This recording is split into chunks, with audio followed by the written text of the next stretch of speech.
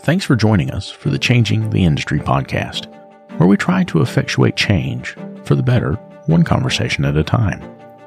Part of that change is providing help for those that need it. This is why we've partnered with the Institute for Automotive Business Excellence. Whether it's help with sales, operations, or just getting your numbers in order, these folks are some of the very best in the industry. And for our listeners, they'll sit down with you and go over your strengths, your weaknesses, and the opportunities that are in front of you. They'll create a customized plan for how to move forward, absolutely free. That's right, free.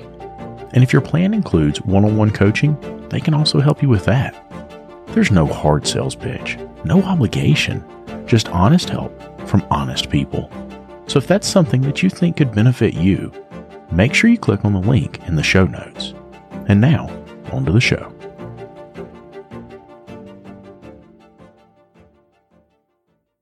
I remember how it used to be. The phone's ringing off the hook. Clients are coming in the front door like crazy, and here comes little technician Timmy. Timmy comes up and he says, "Hey, boss, where's my part? Where you want me to go next? What you want me to do?" Gosh, Timmy, if I knew, I'd tell you, buddy, but I am covered up. All of that stopped when I found Shopware. With Shopware, you get an industry-leading expediter right there in the software. It tells you if your parts are here, where your technician should go next, and how much time they have left to complete the jobs in the day. Go to getshopware.com to learn more. Getshopware.com. Hey everybody, David here, and welcome to the ASOG podcast. You've been listening to this podcast for a while, and you've heard us telling you how important it is to get to training events like ITTC, where this episode was recorded. Maybe you're a shop owner finally decide to shut down your shop and take everyone to training. Maybe you're a technician that's convinced their owner to do the same. What does the experience of your first big training event even look like? In this episode, Lucas and I are joined by Jeremy and Ashley Jo Bloom, owners of PNW Automotive in Astoria, Oregon. This was their first major training event, and they tell about their experience attending ITTC. Before we get started, don't forget to set this podcast to automatically download the latest episode, leave us a review on your favorite podcast player, and keep an eye out for new content on our YouTube channel. And now, here we go.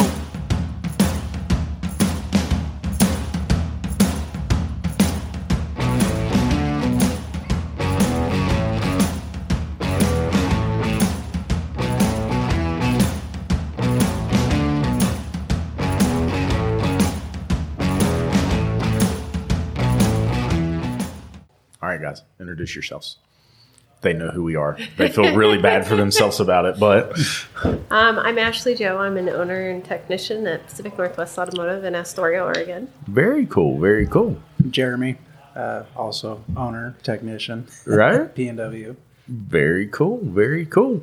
So we're here at ITTC. Is that the abbreviation? Did you forget where we were?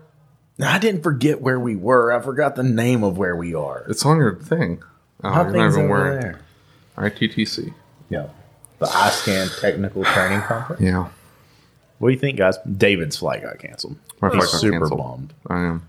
Super upset about it. He had planned to be out of here way before now. Mm-hmm. I'm beginning to think this is his way of not having to clean up everything. He just bounces. I was going to bounce even earlier. That's why Had I left earlier, I'd be on a plane right now on my way home. But I didn't. Just for you, dear. Just for you. I'm going to push back this flight as late as I could possibly do it and still get to Kansas City today. I'm sorry. Now I feel bad. You don't feel bad. You don't have feelings. It's all dead inside. It's just a black ball dead inside. I mean, maybe, mate. You know, my wife would probably agree with you. You think so? Probably, yeah. I'm going to kill you. I'm going to murder you. You noticed? You waited. Yeah, you waited. Absolutely. Just to make your day a little bit better. So what do you guys think of the training so far? The training's been outstanding. Really have enjoyed the different instructors. Enjoyed talking to the instructors that we didn't take classes from, like in passing. Right.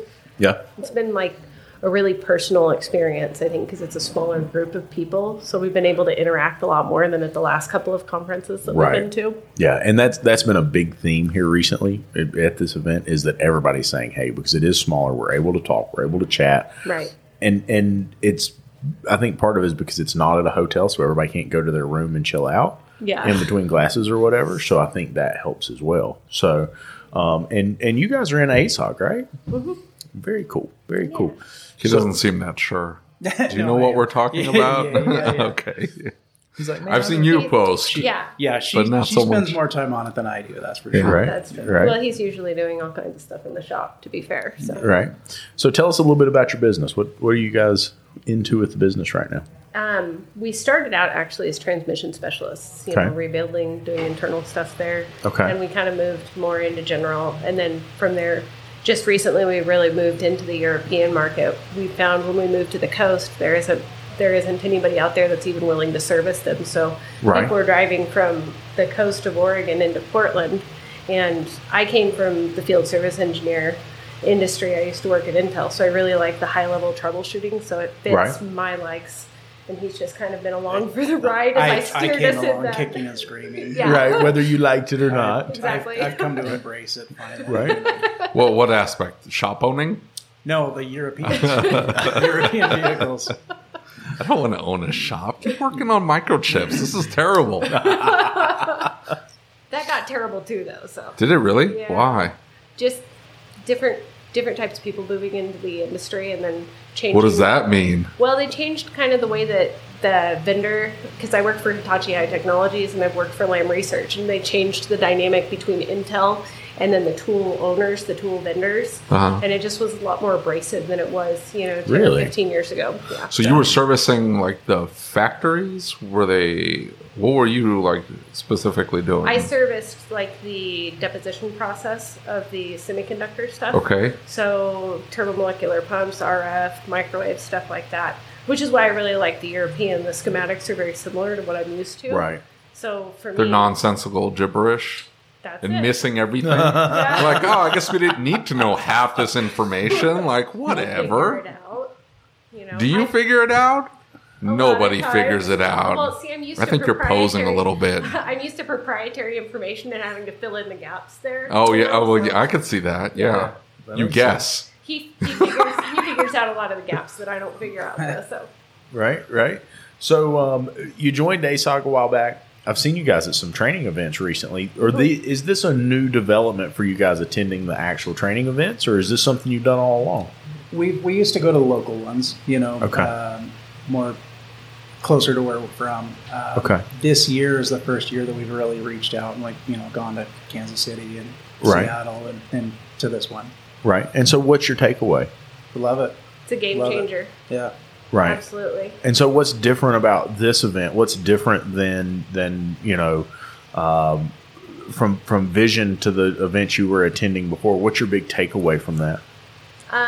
Not saying Lucas and I have been telling you about Parts Tech for a while now, and how it gives you access to unlimited parts and tire vendors and direct integration with over 35 shop management systems. And now they've just launched a new referral program. All you have to do is open your Parts Tech account, go to My Shop, and click on the Rewards tab. There you'll find your referral URL, which you can share via email, text message, or on your social media. If your referral signs up for a new account and places 5 orders in the first 30 days, Parts Tech will send you a $100 gift card. That's it. Nothing else is needed. Your referrals can get you $100 just for using Parts Tech, which, by the way, is absolutely free to get started with. So if you're using Parts Tech already, start sharing that referral link. And if you haven't signed up for Parts Tech yet, what are you waiting for? Click on the link in the description or go to partstech.com/podcast. That's partstech.com/podcast. Hey, one more thing. If you find out that your shop management system doesn't integrate with Parts Tech, it's time to upgrade. David and I use what we believe to be the very best system on the market, Shopware. With unmatched features like Parts GP Optimizer and DVX, which is their digital vehicle experience, Shopware really is way more than just a shop management software. With it, you'll be able to create an immersive and interactive experience for your client, setting you apart from everyone else using run-of-the-mill software. Are you ready to upgrade? Click the link in the show notes to get started. nothing bad about the local instructors, but the quality of instruction is like a completely different level. You have people that are truly masters of the industry. Yeah. And they network with so many different people in so many different areas. It just, they have more knowledge available to pass on to us than we would Right. get it, the local Napa training, for It's example. a much Right. larger pool of knowledge, Yeah. obviously. Yeah. Absolutely. Yeah. And so one of the things that came up just a little bit earlier in the day is that there's only so many classes that they can host at any given time, right? So if they only do a class a month, that's 12 classes in a year, and some of that's not going to apply to you, or it's stuff that it serves no benefit. So I think the ability to have multiple classes in one period of time that you can knock out some stuff that's important to you, I think that's really important. So you were just in Craig's class. Tell us a little bit about Craig's class. Well, he basically went over. He was in the Otis, unit, and Right. I don't have a lot of experience with it. We use Rostec. We've used Rostec for quite a while, Right. on our Volkswagen Audi stuff. I learned a ton. I learned a lot. That the capabilities of that Otis Right. just blows me away. Yeah. And as far as the actual instruction itself, he's great. He's and it was an enjoyable class. That's awesome. Yeah. That's awesome. And every class has to be enjoyable if you're actually going to get anything Yeah. from it. So speaking of that, Otis, doesn't it require a VSP now? Yes. Do you have a VSP? Not currently. No. Are you thinking about it? Oh, we will. Yeah. Very cool. Yeah. Very cool. Can't even download the stupid thing. Really? I can't even flash a PCM. I can't do jack. You got to have a VSP. So are you going to get VSP I credentials? sent in my stuff. And then I got back this long list of, hey, you didn't do this right because apparently I didn't read the application. It's got a really long checklist, but if you follow the checklist, and Yeah, I didn't do that. I get it. I understand. I didn't do that. it just goes right through. I mean, it doesn't. Do you have one? It's ambiguous. Yeah. And we don't use it as much as you would think you would use it in a lot of ways. I think it's important. And kind of what I hope for is that NASTA becomes the gatekeeper for information. So some of these shops that are not doing things the right way, maybe they're not going to have access anymore, in my mind. A lot of shops say, hey, that's not fair. It's not fair that we don't have access. Look, all it's doing is making sure you're insured, making sure you have a business license, making sure you're legit. If you're not legit enough to get That all a sounds good to me. VSP, Right. maybe you shouldn't be working on cars. Right. So they're going to lock everything out except for like powertrain and transmission. Like, The biggest complaint that I have heard, and those shops that you're complaining about are only going to work on the powertrain and transmission. Like everything else, they're going to be like, well, the shops that I'm thinking of had situations where something had happened in their past, and because something had happened in their past, they didn't qualify because of the credential requirements of NASTA.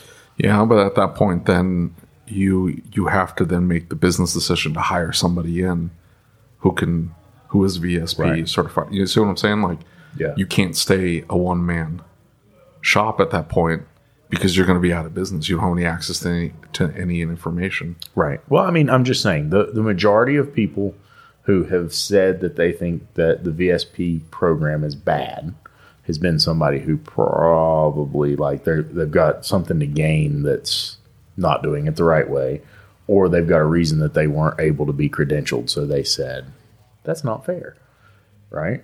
I mean, that's what I can determined. understand it. I see their argument. 100% see the argument.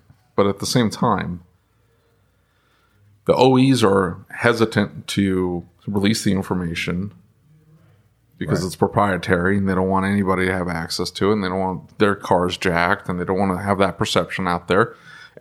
So they need that gatekeeper. And I mean, how else are you going to do it? Yeah, I mean, I absolutely. It's fine to bitch, but if you don't have a solution, like I don't see any other way to get around them locking you out of everything, because they could just do it arbitrarily, like just Right, exactly. unilaterally, I should say. They could just decide, hey, we're just like Mercedes, just lock you out and say, you know what, screw you guys. Right. We're not I mean, giving you any access. There's not really anything that makes them beyond emissions, right? There's nothing that says they have to. They could do whatever they wanted to do, really. I mean, it's their proprietary information. And I think if you look at John Deere, right? Y'all have heard the John Deere story. Now, the thing about it is at the end of the day, John Deere caught so much heat in the national news that they finally said, hey, tell you what, you can buy our software. Here you go. Right? Like, and I think it's a pay to play game. Right. If you want the information, you should have to pay for it. And that's also a bit of a boundary to make sure that the right shop's working on the vehicle. So what do you guys do for Mercedes? Right now, we don't do anything for them. You just don't work on them? No, we work on them, just nothing real high level. Have you got an ice scan? Yeah. So it may be thinking about. Yeah, we just got an iScan. Very recently, cool. So right. we're just kind of stepping into that. What do you think so far? Have you had a chance to use it and really dig in? Yes, we've used it some. What were you using before? It varies. We have an Autel. We've had Snap-on units. We do have But for European? We have an Opus. Yeah, we use the Autel quite a bit for Euro stuff, and then Opus, and then like I said, we have the VCDS, and we have what's the BMW one? Ista. We have Ista. Yeah, we have the Ista as well, and Yeah. I like VCDS, right? I really do. Too. It's a really cool tool, and especially for the price point, it's hard to beat it. What is that? I don't know what that is. Like HexCan, they had the little dongle you could buy. It's all the Volkswagen and works on Audi too. It's the. Is it Rostec? Yeah. Yeah, I mean, it works really well. Yeah, and if you learn to use it, man, it's a powerful tool. How's that different from expert mode and Snap-ons? Well, honestly, I would say one of my favorite things about it is the support that comes along with it. Yeah. Okay. You can call Rostec and say, I'm lost. What do I do here? And they'll lead you through it. Yeah, and there's tons of videos out there. Oh, yeah. There's tons of videos of people who really know how to use them and really put them together. So. There's videos and there's a lot of support on their website as well. Yeah, yeah. And now it was a game changer when we got into that, and now I'm looking at the other unit going, oh, man. Right, even more capability. yeah, absolutely. So are you guys going to continue to service Mercedes? Because the idea is Mercedes is going to bow out and just, you either have our OE scan tool and pay the bajillion dollars, or you're... We're probably going to continue to service them and just get the OE scan tool. I mean, in the last 2 years, our business model has changed a lot. We started out like everybody did with just generic scan tools, and in the last couple of years, we've invested in like the Land Rover scan tool, and we have a Tech 2, and we have the Ista Plus, and we have the VCDS and stuff, and we're just kind of going in that direction where we're just going to do that, except for we're going to just do that for the different European makes. So. Yeah, it's another reason to specialize, just kind of shift more towards tighten it down a little bit. Right. So with both of you being owners and on the technical side, are you doing the service writing yourselves, or do you hire somebody to do the service writing? Tell us a little bit about how the shop operates. We've had service writers. Our service writer just went on leave for, she just had a baby. So we don't know if she's coming back. We have a new one coming in. She starts in a week. And then in the interim, we write service. Right. I write a lot of service. Right. Very cool. Very cool. So you joined the group a while back. What have you learned from ASOG so far?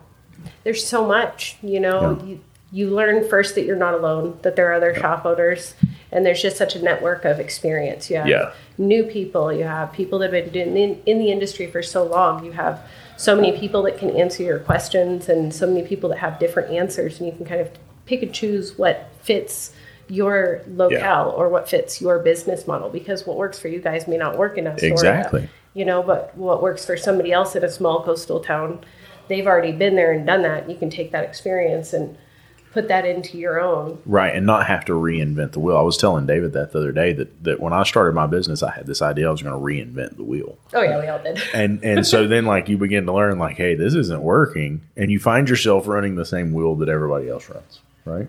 Except for David. David would sell his shop. Right? You need a shop in Kansas City? You guys need to spread out a bit. Yeah. Yeah. Half a honey bun? Half a honey bun. At this point, he might be down to a quarter of a honey bun. No. I racked up even more debt. It was about that stupid ADOS machine. How is that going? Have you? Yeah. How's it going? It looks pretty. I leave it on so it flashes the lights and stuff. But I mean, are you starting to pick up ADOS business, or no? Hell no. Have you done anything to try? No, I haven't done anything either. Are you afraid of it? Just looks at the lights. Yeah, he likes the flashing lights. I look at the lights and pay the bill. That's right. Are you afraid of it? No. Oh, not at all. No, I'm afraid of having to work. So I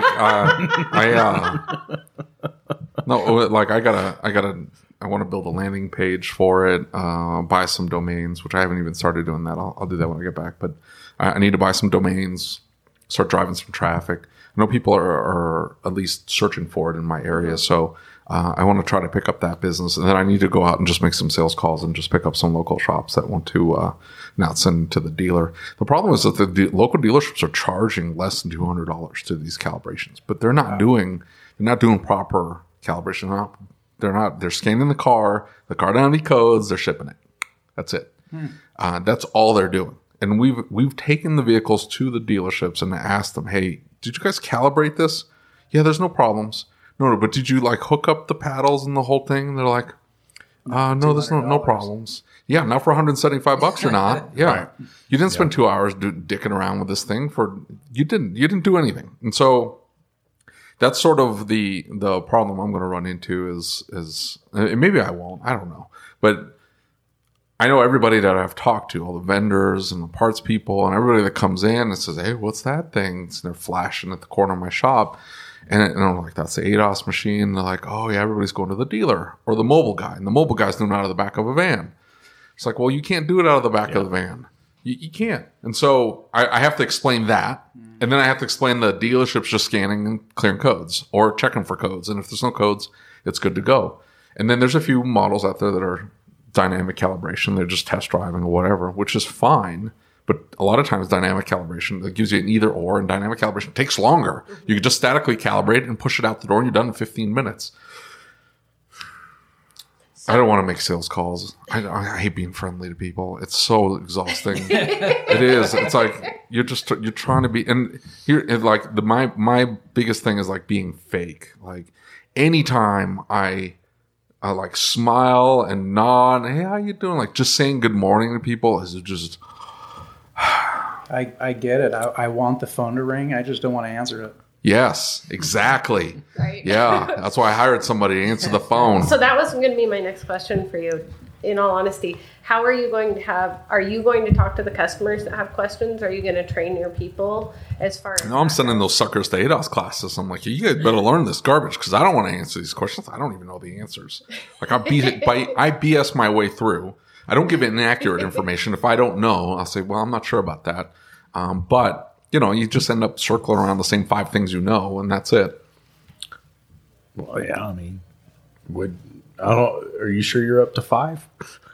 At this point, I think I'm up to 5. I've listened back to the George Lesniak podcast we did several times. And then Lee Locklear, and I listened to his podcast several times. And you're like, I think I know 5 things about ADAS. Yeah, so we're all going to die.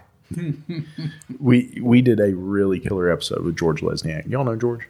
Mm-hmm. He works for Alltel, and he is truly brilliant, right? He really knows his stuff. And George really explained why it's important. And at that same event, we were hearing from some manufacturer folks who said, we're definitely not calibrating cars properly. And we know it, right? Like, we know they're not doing it right. So that says a lot. Not just that, the companies that are selling the machines to the dealerships know that they're not getting turned on and used. Yeah, they know because they can track it, and they're like, "Are you doing any calibration? Oh yeah. Are you sure you're doing them?" If they call in if they secret shop them, they're like, "Oh, our machine's down. I'm sorry. Got to go to a different dealership." It's like, I was just in there last week. Your machine's operational. There's nothing wrong with it. Why'd you give Seth a dirty look? That was one of my good mornings this morning. That was painful. And he was just eyeballing me the whole time. And I'm like, I was just trying to break the tension. I don't know. Why is he staring at me? I go, morning. And he goes, good morning. I'm like, oh, okay. I don't know. I'm trying not to interact with other people. You too. I swear to God, you too. It's cute. What, me? It really is. You and Seth. It's really cute. It's very interesting. Do you think I got a man crush on him? That must be what it is. Is that what it is? I'm going to agree with this one. Yeah. Based on that look, for sure. Yeah, absolutely. Made me uncomfortable. Maybe it's the other way around. Maybe he's got a man crush on you. You think? Who knows? I'm flattered.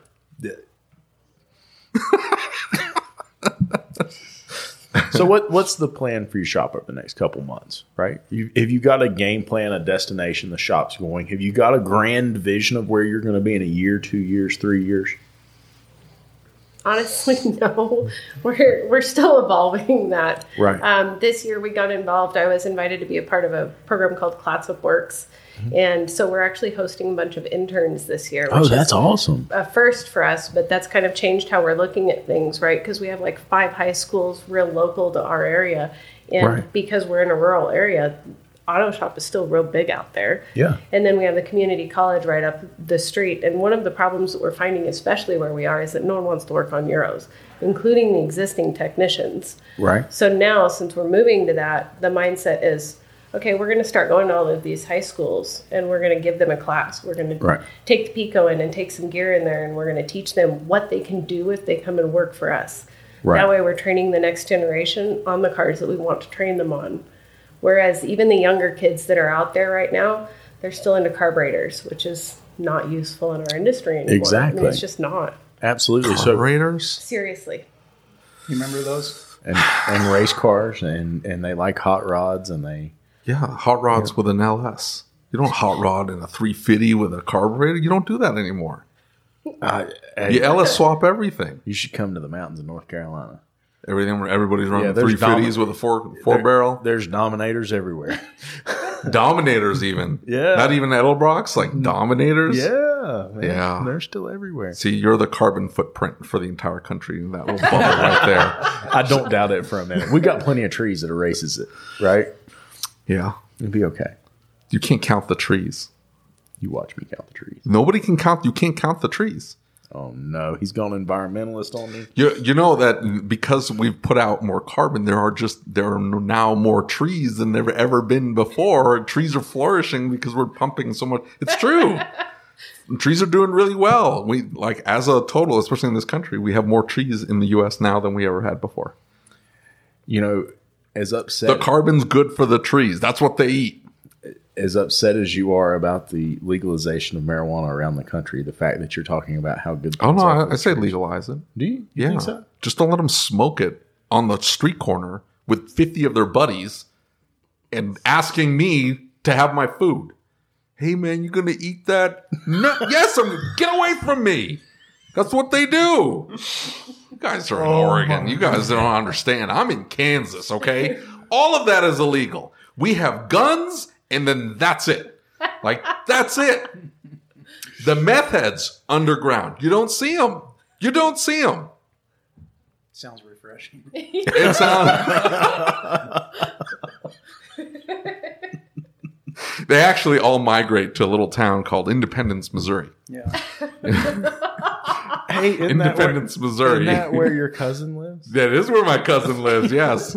My cousin-in-law. He's my cousin-in-law. So he owns a tire shop in Independence. So and it's just the jokes. You joined the group about the time that this happened. Kaylin, is that how you say it? Kylan joined the group at the same time and posted an advertisement that he did.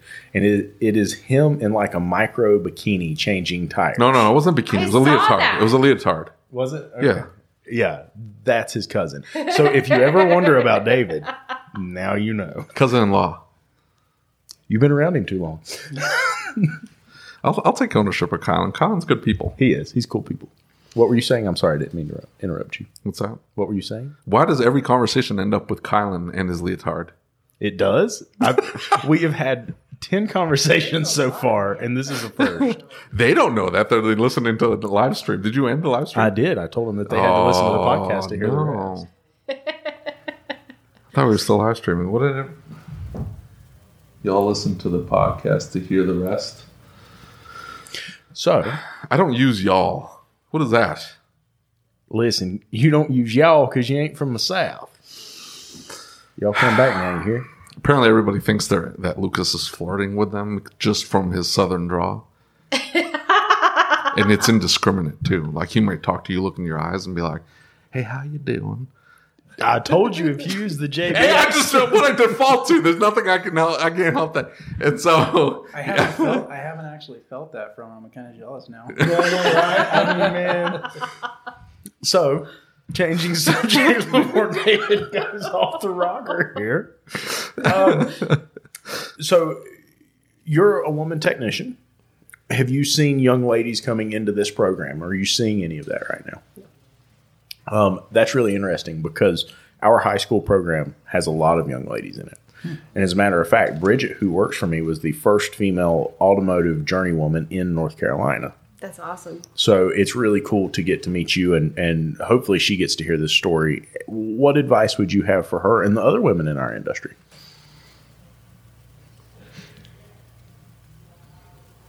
What drives me is whenever other people don't think I can do it. If they Yeah. put me down or they put me in a box and they think that I'm me, I can do this much.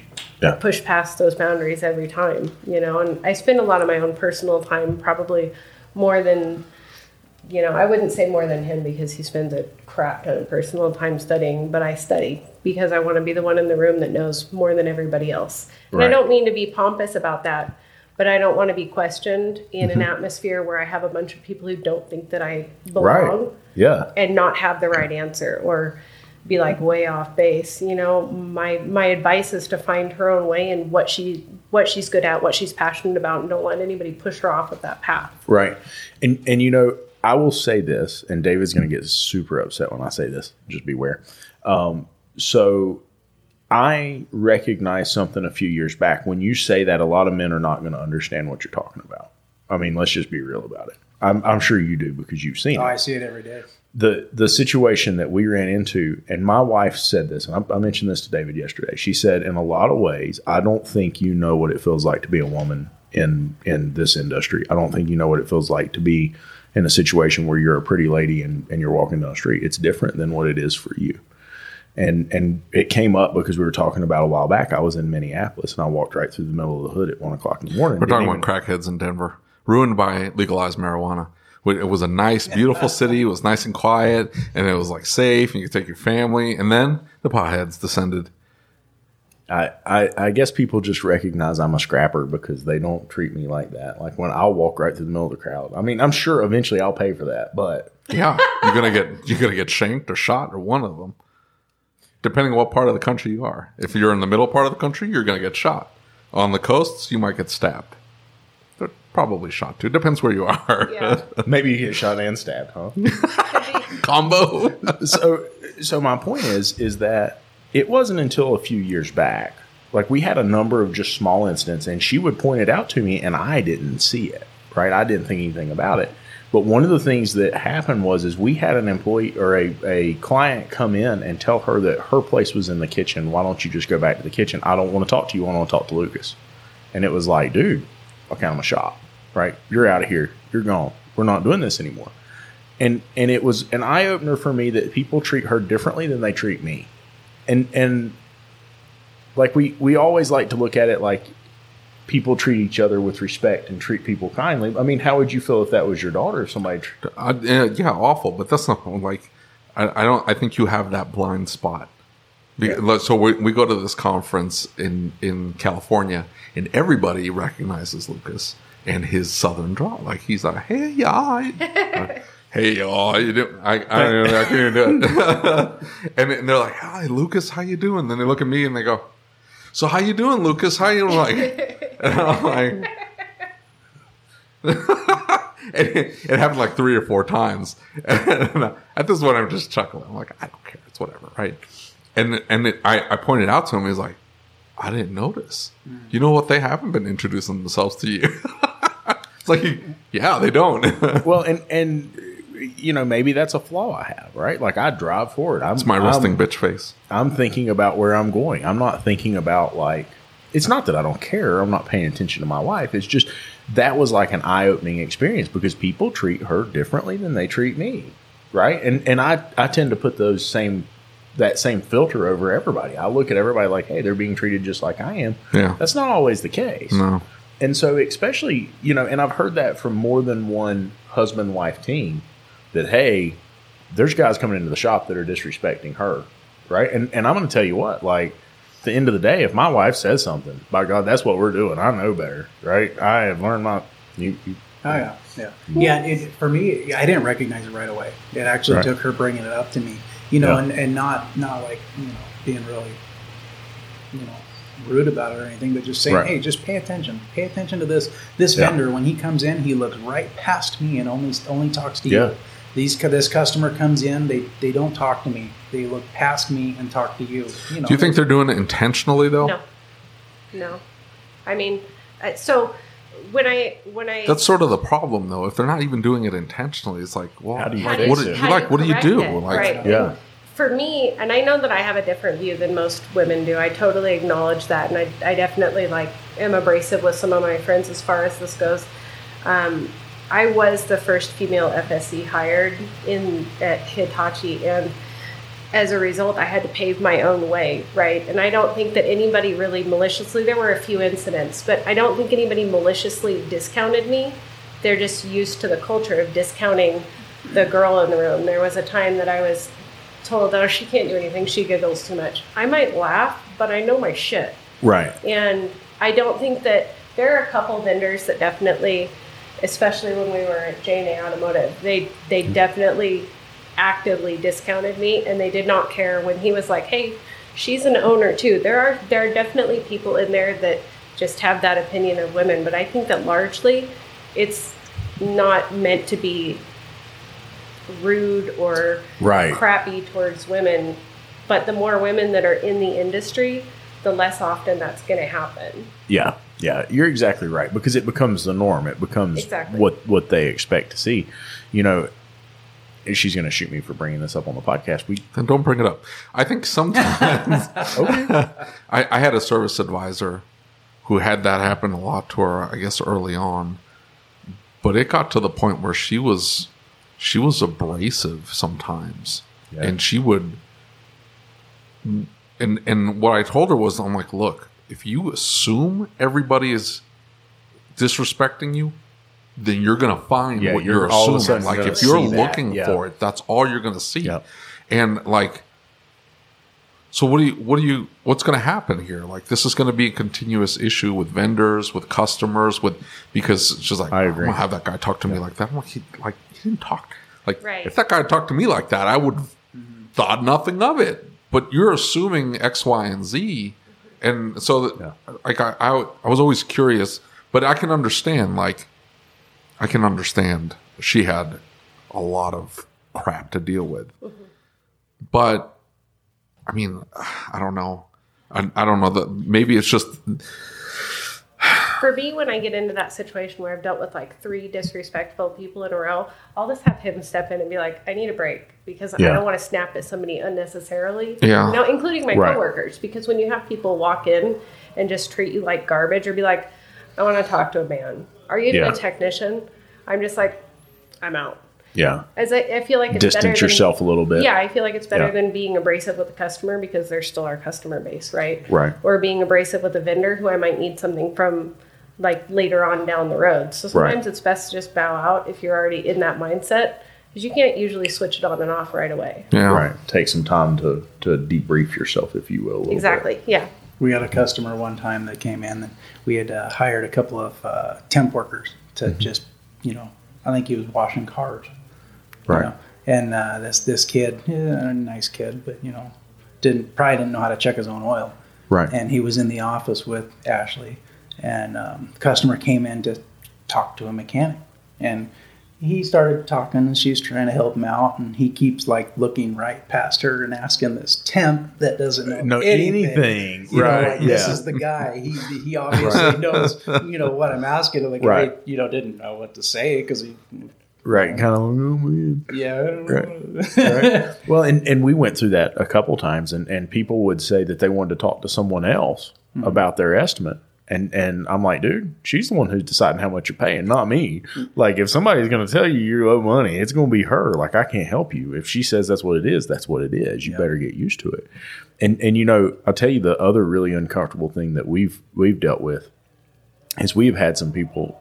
We even had an employee step over bounds as far as he asked my wife to come help him. He was trying to take pictures of her while she was trying to help him.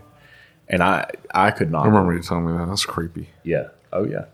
And so obviously he got terminated, right? Yeah. And it caused a huge rift between me and my wife. And like, you know, she kind of felt like I hadn't done enough to protect her, and she's probably right. But the point is, and we even had somebody come in and say, hey, he was checking out. He had paid his invoice, the whole 9 yards, and he basically tried to get a hug from her and like made it super creepy. And it's like, that is really weird. And my wife is beautiful, but like, he didn't come try and hug me, and I'm not like David. I'm not jealous. He didn't come try and give me a hug. I had customers come in and ask Heather out. Right. Heather was lesbian. Like, she wasn't into the dudes. Like, and I'd like they'd be like, how you doing? And I'd laugh, like, I'd just step away, laugh, and I'm like, dude, you got no shot with this one. I'm sorry, you got no shot. Keep trying though. Yeah, go for it. This is gonna be fun to watch. Afterwards, you're like, so how'd that go? Right. Well. So Heather, the same employee, was the one who informed David that there was a certain type of man in Kansas City that was not Kansas City. It's everywhere. That was coming to but in this case, they were coming to his shop because they appreciated his. No, that's not how that went. That's not how that went. That's how I remember it going. Okay. Anyway. Poor David. Dude, I don't know what to tell you. I mean, do you have good dudes coming into your shop trying to give you hugs? What's that? No. That's probably a really good thing in your I try not to be at the front counter. I don't talk to anybody. Okay, then. It's exhausting. I'm telling you. It is. It's exhausting. It will wear you out. It will absolutely take. He likes it. He's all about that. He's all about that. Person. Yeah, he's a very people person. I am, but here's the thing: it is exhausting, especially when they've got an issue or you've got something to deal with. It's like you have a gas tank, and each encounter is taking out of that gas tank. Oh yeah, and especially like. And you have kids, so you have to have something for left. the end of the day. Yeah, And exactly. there are days when you're just like, oh, I know how I'm going to go home and deal with this today. Well, and that was a big thing for me, is because I was taking it home. And I was taking it home in a big way. And I was not being dad. And I was not being a husband. And I was going home pissed off. And I was going home upset. And every single day, it was worse and worse and worse. And if it was a bad day, I wanted to go home and sit down and go to sleep. That was the extent of it. And so I was talking to my shop coach, Rick. And he said, look, you need to have a worry tree. I'm like, what are you talking about? He said, you need to imagine a tree outside the house that when you walk up, you can physically say to yourself, I am going to put my worries on that tree from the shop, right? I'm going to hang those things up. And so I said, that's stupid. I can't envision that. I can't. But I did start to kind of envision a light switch. Like, hey, I've got to turn the shop off. The shop can't come home, right? And I've done better and better with it. That when I walk up the driveway to my house, I'm like, hey, I've got to turn this off. I physically say to myself, it's got to be turned off. Because I am the person who I really care about my client's experience. I really care about my people. And it really hurts my feelings if somebody's had a bad experience. And I know it's my fault, right? Like, there's no doubt it's my fault, but I take it very personally. Right. And so I've learned over time to kind of say, hey, turn that off. And the biggest thing, or the toughest struggle for me, has been every single shop has these things, right? We all have a customer that has a problem. Mm-hmm. We all have comebacks. We all have things where somebody's upset about something. Those problems don't go away. That's called being in business. Yeah, but some people don't care. I know some people don't care, but my point is when you do care, you fool yourself into thinking that one day these problems are not going to be a problem anymore. You fool yourself into thinking. You detach yourself. That's the key. I think that hitting it on the nose though is that the problems are always going to be there. And I can't remember if it was at ATE or Vision, one of the classes, they talked about that. Mm-hmm. And it sounds stupid, but it was like a light switch for me. No matter how good the shop is, there will always be those problems. And for me, that's made a huge difference since class. Being able to be like, still going to be there tomorrow. That's exactly regardless. right. I might have 3 or 4 good days or 3 or 4 good weeks where we don't have those customers, but they're always going to be back. Well, especially with Euros. Exactly. And here's it's not the customer, it's always the car. Right. It's always the car. Here's the situation is that if you really dig in and think about it, I see so many shop owners who are trying to stay and finish that last car for that last client and get this done. And I got to get that done. And they're working 60 and 70 hours a week. Not only does the customer not care, but the point is that you're trying to fix. the point of business is to be profitable, right? Mm-hmm. So my job is fix as many cars as I can and be as profitable as I can be in 40 hours a week. Because if you run out of cars, you're out of fucking business, right? There's no point in continuing on like that forever, because if you keep fixing cars, like, you'll work yourself to death. If all the cars are fixed, you got a whole different problem, right? Like, you got something else to worry about. So the point is not to fix all the cars and make every client happy at the end of the day on Friday. The point is to have a life. And so many business owners, they take it so personally and they look so deep into pleasing every client at 100%. They forget to set expectations, right? And I think it's a downhill slide, because you forget to say, hey, I'm not going to be able to meet that expectation. Your car's not going to be done by 5 o'clock on Friday. I'll try and have That's a tough conversation to have, though. You don't want to. You're essentially pissing them off or whatever. That's what people are afraid of. You don't have somebody upset. It's like, hey, there's no shot this thing gets right. But how many of us have been in a situation where we're fixing a car and we've promised it at 5 o'clock on Friday, and we work our ass off, and then right there, the last thing you touch, a bolt breaks, the car overheats when you get done because you got a bad thermostat. Yeah, we don't. That's my point. It's just like, I would rather tell them on Thursday afternoon, hey, it's probably going to be. I never set deadlines. That's awful. That's the worst thing you can do. You're just shooting yourself. You're setting yourself for failure. You're like, yeah, I'll have that done by 3. No. Well, that's what I'm saying. I will tell them, if I think I'm going to have it done at Friday at 5 p.m., right? What am I going to say? I'll do my very best to have it to you by the end of the day. We're going to do our best, and I should have it done before the end of the day. Hopefully, I'll call you if anything changes. Absolutely. Do that every time. For me, those are the ones that you like you say, 5 o'clock, bolt breaks. You say, I'm just going to stay here and get this done. You stay there at 7 o'clock. You call them up. You say, it's done. It's ready to go. They say, okay, I'll pick it up Tuesday. Yeah, exactly. It never fails. Yeah. Never fails.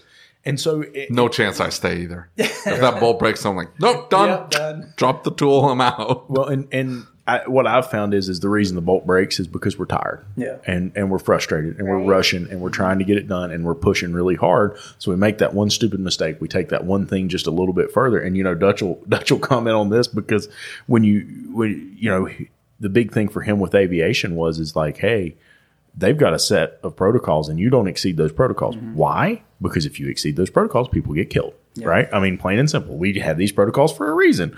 Well, it's the same thing. If you push that limit just a little bit too much because you're trying to accomplish something, come on now, right? I mean, look at all these planes that have crashed recently when they're landing because they tried to. We're getting on a plane during bad weather here. Why are you talking about plane crashes? You're putting bad juju out there. I ain't scared. Me either. I'm driving home. How long of a drive is it? It's about 12 hours. 12 hours to the coast? Yeah. See, it wouldn't have been that long of a drive. I think I would have made it to Kansas. How long is it to Kansas? I'm going to have to go Google that now. But what's the weather going to be like, though? Because we keep getting these updates that there's like these freaks. Yeah, freak storms, tornadoes, and hailstorms throughout the entire Midwest. They canceled my flight. Are you feeling better now? I know you were. I got over it. I mean, we're doing a live stream, right? Yeah, and I'm getting alerts. I was worried about time because I'm like, at 10:30 we gotta stop the live stream. We gotta start packing up, and I gotta go. And I'm like checking the time, and I see like 50 alerts from Delta, and I'm like, what is going on? 9:40? Like, what are you talking about? 9:40 tomorrow? And I look over and I see him like melting down the screen. He's like, oh no, like, what is going on over there? It is what it is. I guess I can't do anything about it. So, do you guys have kids? Yeah. And so, here we are. We're talking about being mom and dad for kids, and you were both in the business. The funny thing, real quick, is that we got into the business. I left Intel so that I would have more time to spend with my kids because I was working 12. Is that your fault? Should you be blamed for that? It's partially my fault. I think we both hold some blame on that one. But yeah. You have this vision of what it's going to be like. And of course, any business owner you talk to is going to tell you the same thing. Yeah. It's not what you think it's going to be. Exactly. You open a shop, they said. So what's the course to take that? Because I see her looking at you as we're talking. What's the course you're going to take to have the opportunity to be dad and spend that time at home? Part of it is kind of like what you touched on a few minutes ago with, it took us quite a while to realize that when it's 5 o'clock, and I'm not going to say we're 100%, we're not, but when it's 5 o'clock, it's time to go home. Yeah. Cut it off, call the customer. If it makes somebody angry, it sucks, and you carry that with you a little bit, but what's the trade-off? Yeah. You either miss out on your own life, and the bottom line for me, most of the time, the customer, they may appreciate it, but they expect it as much as anything. Yeah. And I don't think that most of them truly appreciate the sacrifices that you make when you're staying there till 10 o'clock at night trying to get their car. Exactly. They don't. And you know who I blame for that? Mike Allen. You think so? He's open on Saturday, isn't he? No. I feel like he is. I feel like he's open on Sundays too. There's a shop down the street open on Sunday. Did you see that? We used to be. Really? Yeah. Really? So it's your fault too? We used to take Tuesday, Wednesday off, but then people complained that we were taking days off during the week. Yeah. So then I was like, no, I'm talking about these shops that are open 7 days. We used to be open 6 days a week, and it was just too much. We had 2 different shifts of techs, but then that doesn't work out if a bolt breaks at the end of somebody's. Yeah. Yeah, absolutely. Well, and I mean, here's the thing is so many owners are giving their life away to try and make a business successful. And the problem is that it's not time or more cars that makes a business successful. Knowledge is what makes a business successful. Going to the management classes, learning how to run the business, learning about business financials. No, you still got to do the work. Of course, you still got to do the work. I know a lot of really successful shops that could not duplicate what they did in another shop, or they couldn't articulate what it is what made you successful. Well, really, I just opened up my business and turned my sign on, and people poured in. And I get that, but I'm saying that spending 100 hours a week at the shop doesn't make you can be just as unsuccessful working 100 hours a week as you can be working 40.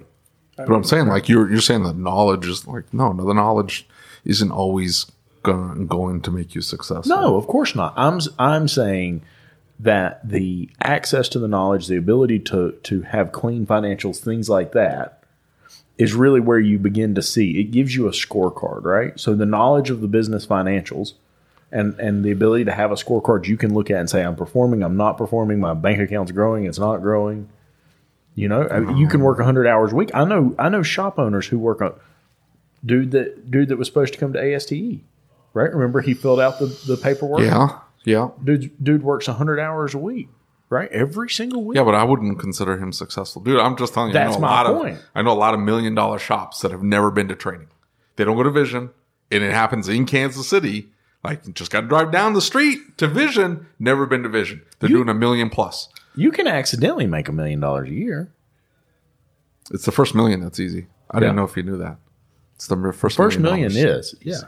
Second one. It's the second $1 million that's a little bit more work. Yeah. I mean, look, I can tell you've been talking to Seth. You've learned some lessons. That wasn't a Seth thing. I didn't hear it from Seth. You're just saying that now? No, it's true. He's better than you, right? It's I'm painfully aware every moment. I heard that from Alex Knoll. Really? Yeah. Whatever happened to Alex Knoll? He got out. You guys kicked him out of ASOG because you guys are douchebags. I could have told you that already. He brought some spiciness to the group. That's a fact. He used to do those live streams in his truck, his Raptor, because of course he has to drive a Raptor. Envision the typical Raptor owner. That's Alex Knoll. He's like, you think he listens to the podcast? Oh, hell no, he doesn't. You kidding me?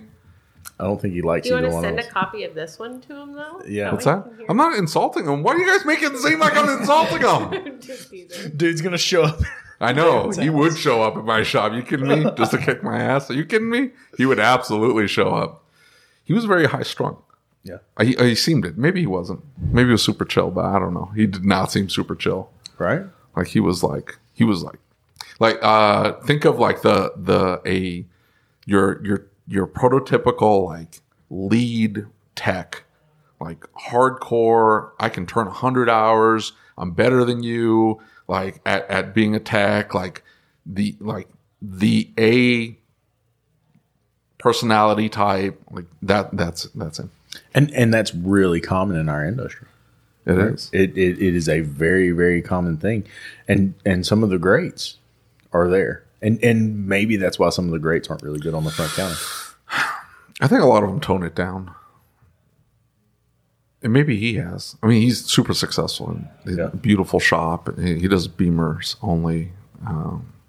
And he's got some funny YouTube videos out there too. Like, so he knows what he's doing. Like, I'm trying to disparage him or whatever, but he, like, personality wise, he was intense. And I am not. So I don't know. You're pretty intense most days. Intense? Yeah. No. Oh, I'm sorry. The word I was looking for, annoying. That's it. I mean, that might be true. But I'm just saying, like, I'm never, like, it's hard for me to get, like intense.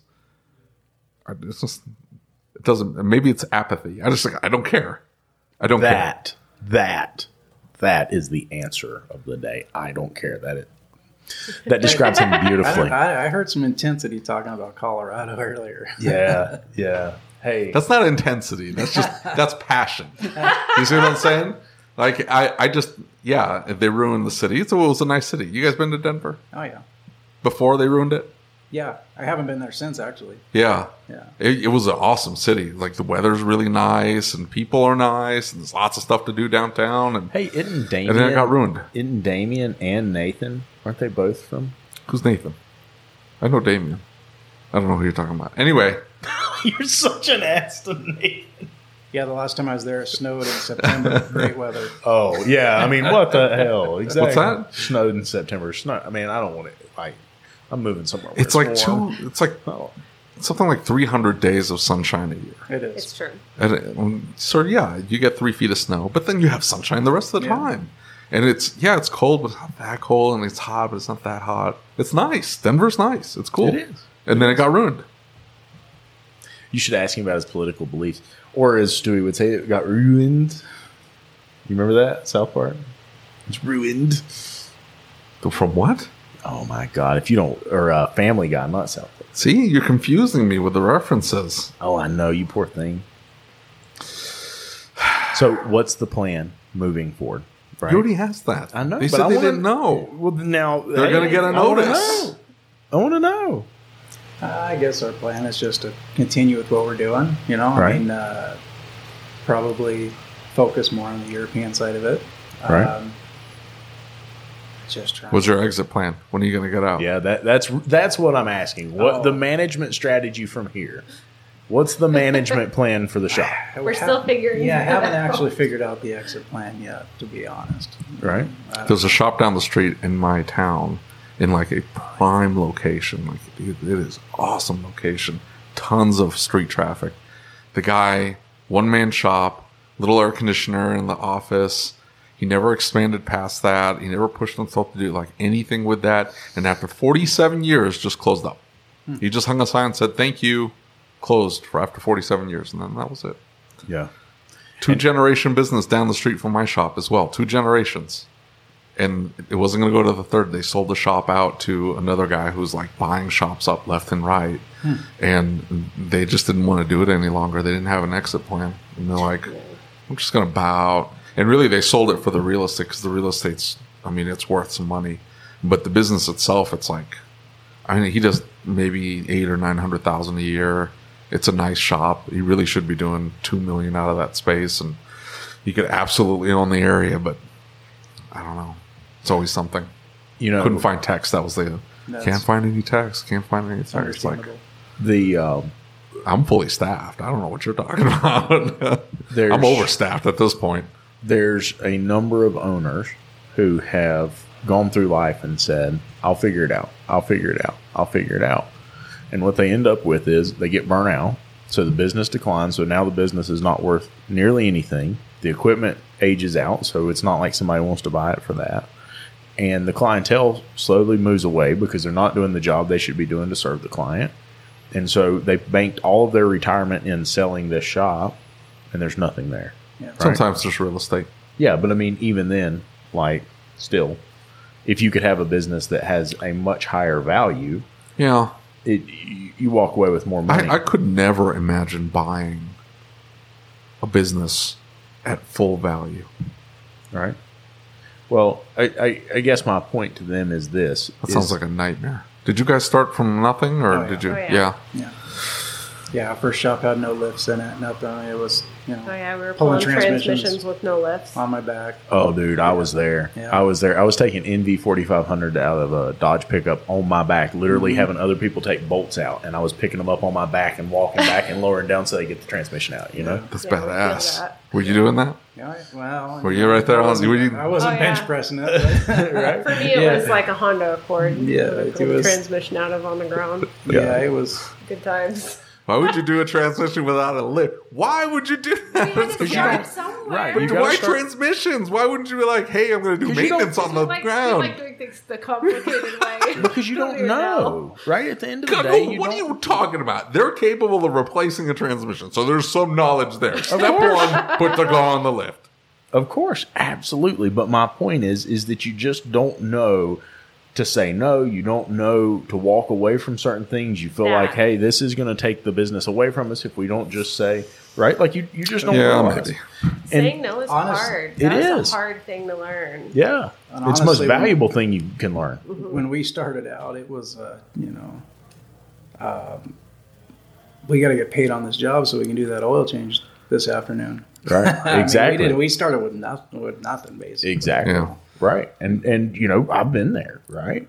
But like that's what I'm saying though. I couldn't like they're ready to sell, and let's say they got the business that's just like humming, and I'm not gonna go in and pay them on like what the business is worth. Like I wouldn't want to do that. There, you wouldn't, but there's a lot of organizations that are doing that. Look at the body shop industry right now.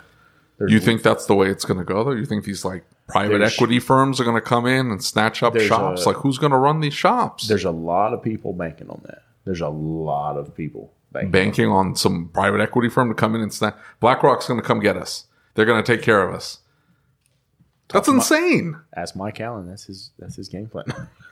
To sell, no, see, that's different. So Mike Allen grew it to 3 shops. Yeah. And so he's got a business partner, right? So Not I mean, he could not anymore. Oh, he bought it. He bought them out. Yeah. So he's got now 3 locations. Now a chain would want to come in and snatch up either the brand name and say, we're going to buy this and we're going to keep him this brand or whatever, because he's not directly involved. But a single location. Yeah. No, not single location. No way. No way.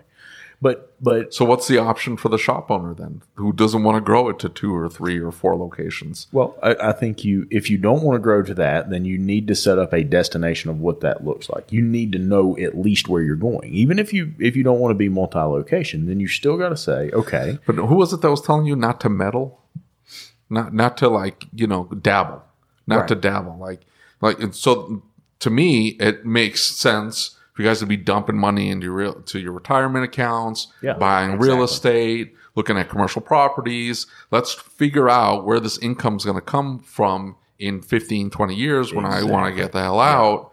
As opposed to, I'm going to build this business up. But that's not what these coaches are teaching people. Like, you can build this business up and sell it and make sure you're netting 20%. And if you're netting 20%, you can get 3 to 5 years of revenue. some coaches are teaching that, right? Some coaches are teaching to prepare yourself for the next 20 years, right?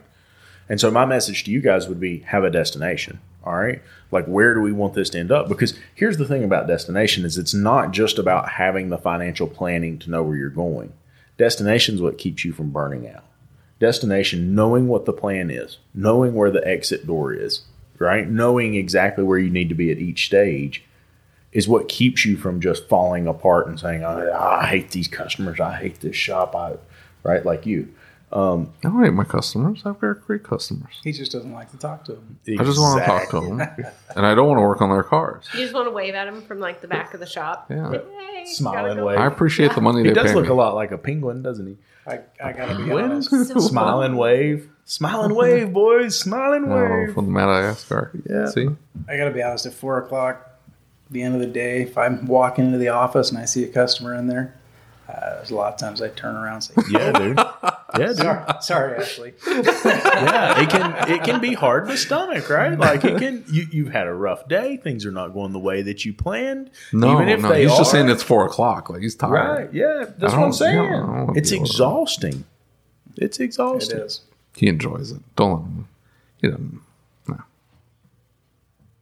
It can You're that still be- personality it can type. still You're be energized. exhausting even if Yeah. you enjoy it. Well, the problem is with my personality type, I care so much about what other people think that I push myself so hard. That's probably true. That by the end of the day, the fuel tank is empty, right? And so I'm just like, I can't anymore. It's all your fault, David. It is my fault. I'm sorry. Yeah, all right. We'll hug it out later. No, we won't. But you can buy dinner. My flight got canceled. I need a hotel room. You can stay with Cecil. He lives there. I want to be the big spoon. No way that's happening. I've seen what the people. Yeah, no, I'm getting all freaked out. Yeah, listen. Hey, at least I don't have an entire client base that's based on the fact that I'm a bear, as they call David in Kansas City. What? We have a very vibrant gay and lesbian community in Kansas City, and we are LGBTQ plus friendly. We are. It's on my Google My Business page. Sounds like you got an exit plan for tonight. He does. I'm leaving. I get calls from the search engines. I think one of them is like Gayborhood. Isn't that what it's called? You ever heard of it? No. So like So is it just odd? Am I the only one that feels it's odd that he knows? What? So I get these calls from All right, David, we're not here to judge. Listen, buddy, it'll be okay. So I get these calls from these search engines, and I think one of them is called Gayborhood. Look it up. Completely okay without doing that. Why won't you search it? Anyway, and look and at they that. It's they will pulled up on your phone. I know, right? It's favorited. What the hell? Yeah, Gayborhood. No, that did not bring up what I was looking for. Oh, there it is. There it is right here. Oh, shit. The number one trusted resource for the gay community. And so if they type in, it's like Yelp or, but it's targeted to gay and lesbian people. And so if you're on there, it tends to, funnel in. So I get calls from these websites that are like, hey, would you like to get featured here? It's fairly inexpensive. And I don't have a problem at all with that. It's just you and your personality make that a much more amusing concept. That's all. S&J Automotive. There you go. Gay and lesbian friendly. I didn't realize that I had to put that on my website or say something for them to know that. Yeah, now in this environment, you have to put it on there. I can understand that. I can understand that. Yeah, that's true. People are specifically looking for that. It was actually really surprising to us when we moved to the coast, and we have that community come to our shop a lot. Right. And people are like, it's so refreshing to be treated like a human. And we're like, what now? Right. Like, I didn't realize there were... Yeah. Why wouldn't you? That's crazy to me. And I'm sure there's places like that, but I mean, like... we were like taken aback by it because it's just absurd to think something like that is still so prevalent. I guess I have some maybe libertarian thought processes that really say like, hey, you do you, boo-boo. It's none of my business. As long as what you do doesn't affect me, I don't care. Mm-hmm. Right? Like, live your life and be happy. I want people to be happy. That's my game plan. I'm just here to work on your car. Exactly. I don't care what you do in your car. It's none of my business. Dude, you make me super nervous. My Blinkist account is going to renew. It's $100 a year. Your what? Blinkist. What is that? It's books in 15 minutes. So I remember you telling me about this. So most books are like written for fluff. I mean, it's 90% fluff, 10% good content, and then they have to tell a story about the content, and so they're making only 10 points, and so it'd be faster and easier if they just went through those 10 points, and then that's it. What are the key takeaways from this book? That's all I want to hear, and then move on to the next book. And so you can bang through all sorts of books. This is how he fixes cars too. In 15 minutes. Give me the silver bullets. I just need to know what's wrong with it. Okay, just tell me what's wrong with it. I just need to that bolt. I'll turn that. Okay, cool. Got it. I need to know how it works. They don't give you that information. Theory of operation is really difficult to find. It is. It really is. And if there was anything like in that conversation the other day on LinkedIn where they were like, "Oh, it's proprietary information," if there was anything that I want from them. It's theory of operation. Theory of operation. Why does that controller do what that controller does? Mm-hmm. I don't care why. How's it supposed to work? Exactly. Yeah. Right? Because, I mean, how many times have you been in a car that an injector shut off? for some crazy other problem. And you're like, okay, is the injector off or is the driver bad? How am I going to verify this, right? Like, no, I need that information. And was it at ETI 2021 that we learned that? Because they're like, hey, don't know if you know this or not, that's not ours. Huh? Yeah, that's not the service information. Yeah. So the engineer kind of writes out what the always told us is the engineers write out like the way it's supposed to work and the breakdown or whatever, and then they hand it to a writer, and the writer doesn't know, and the writer's like, well, I'm going to dumb this down to a mechanics language, and so they leave a lot of stuff out. They don't explain out in detail. Like there's a lot of missing content in there because of the translation from engineer speak to mechanic or whatever they perceive that needs to be. Well, what I was going to bring up was the fact that many of these modules aren't their modules. They didn't write the software. They bought the module. Oh, yeah. That's the other thing, too. Yeah. Right. They bought the module. They don't know what's on it. They just know it works. Right. And the car runs. And so what I found more about that this last time we were at ETI, because somebody was telling me like, hey, I don't know if you know this, but the people who write those modules speak in other languages. They send us information and it's got like random words that aren't even accurate. It's like some of the manuals you read from other countries, the words aren't right. And he said, so you don't really know. And he's like, completely just random words in the middle of something that's very important. We don't know what it does. You know that, right? I'm like, huh? Okay. In other words, we're screwed. Yeah, exactly. All right. We blame engineers entirely. Uh-oh. She's like, I accept this. I know. Listen. Yeah, she waves. You know, in the movies when somebody says like, hey, I'll leave and whatever needs to happen, happens. I'm going to walk out. Y'all do what you want to. None of my business. I would like to come back in 6 months or a year and talk about this a little bit more and see if you guys have found a little more refined definition of where it is you want to be in a few years. I think that would be really cool. Yeah. All right. I like that. This has been a blast, guys. Give us a little incentive to. That's it. That was my thought, right? Is let's sit back down and talk about what your destination is. What, not even necessarily what the exit plan is, but where are we going? What do we hope to achieve? What do we want it to look like? You know, now that I have built the shop, I feel completely lost. Once it's done, I'm not going to know what to do. Like I've been working towards this vision for all these years. Now I'm like, shit. Building the shop. Who gave me that cockamamie idea? That was stupid. See, this is why some people buy turnkey businesses. Not to build a building? They skip all that part. Exactly. Building a building? No, you just lease the building. Listen, he couldn't lease a building, but Seth would have built that building in 2 days. Seth would have built that building in 2 days because he would have been smart enough to hire a contractor and just let them deal with it. Hey, David. He would have just cut the check. Can I borrow some money? Well, see, listen, that's why it looks so easy to him, because he just pays for things. Yeah. He's super successful. That's why. 3 shops. All Euro. When are you going to learn to be super successful? What's that? No, I don't plan on it. Oh, okay. I plan on dying poor and destitute.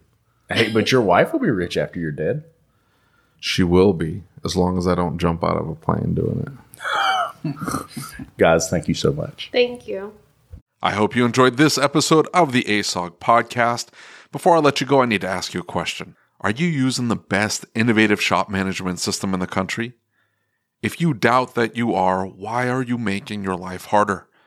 Shopware stays one step ahead of everyone else by bringing a clean, easy-to-use program unlike anything else on the market. Go to getshopware.com and see what I mean today. That's getshopware.com. Check it out. Thank you for listening to the Changing the Industry podcast. If you enjoyed the show, do us a favor and leave us a review on your favorite podcast player. And don't forget to set it to automatically download the latest episode. Our efforts with this podcast, the YouTube channel, and the Facebook group wouldn't be possible without the support of our awesome sponsors. So please take a moment, check them out by clicking on the links in the show notes.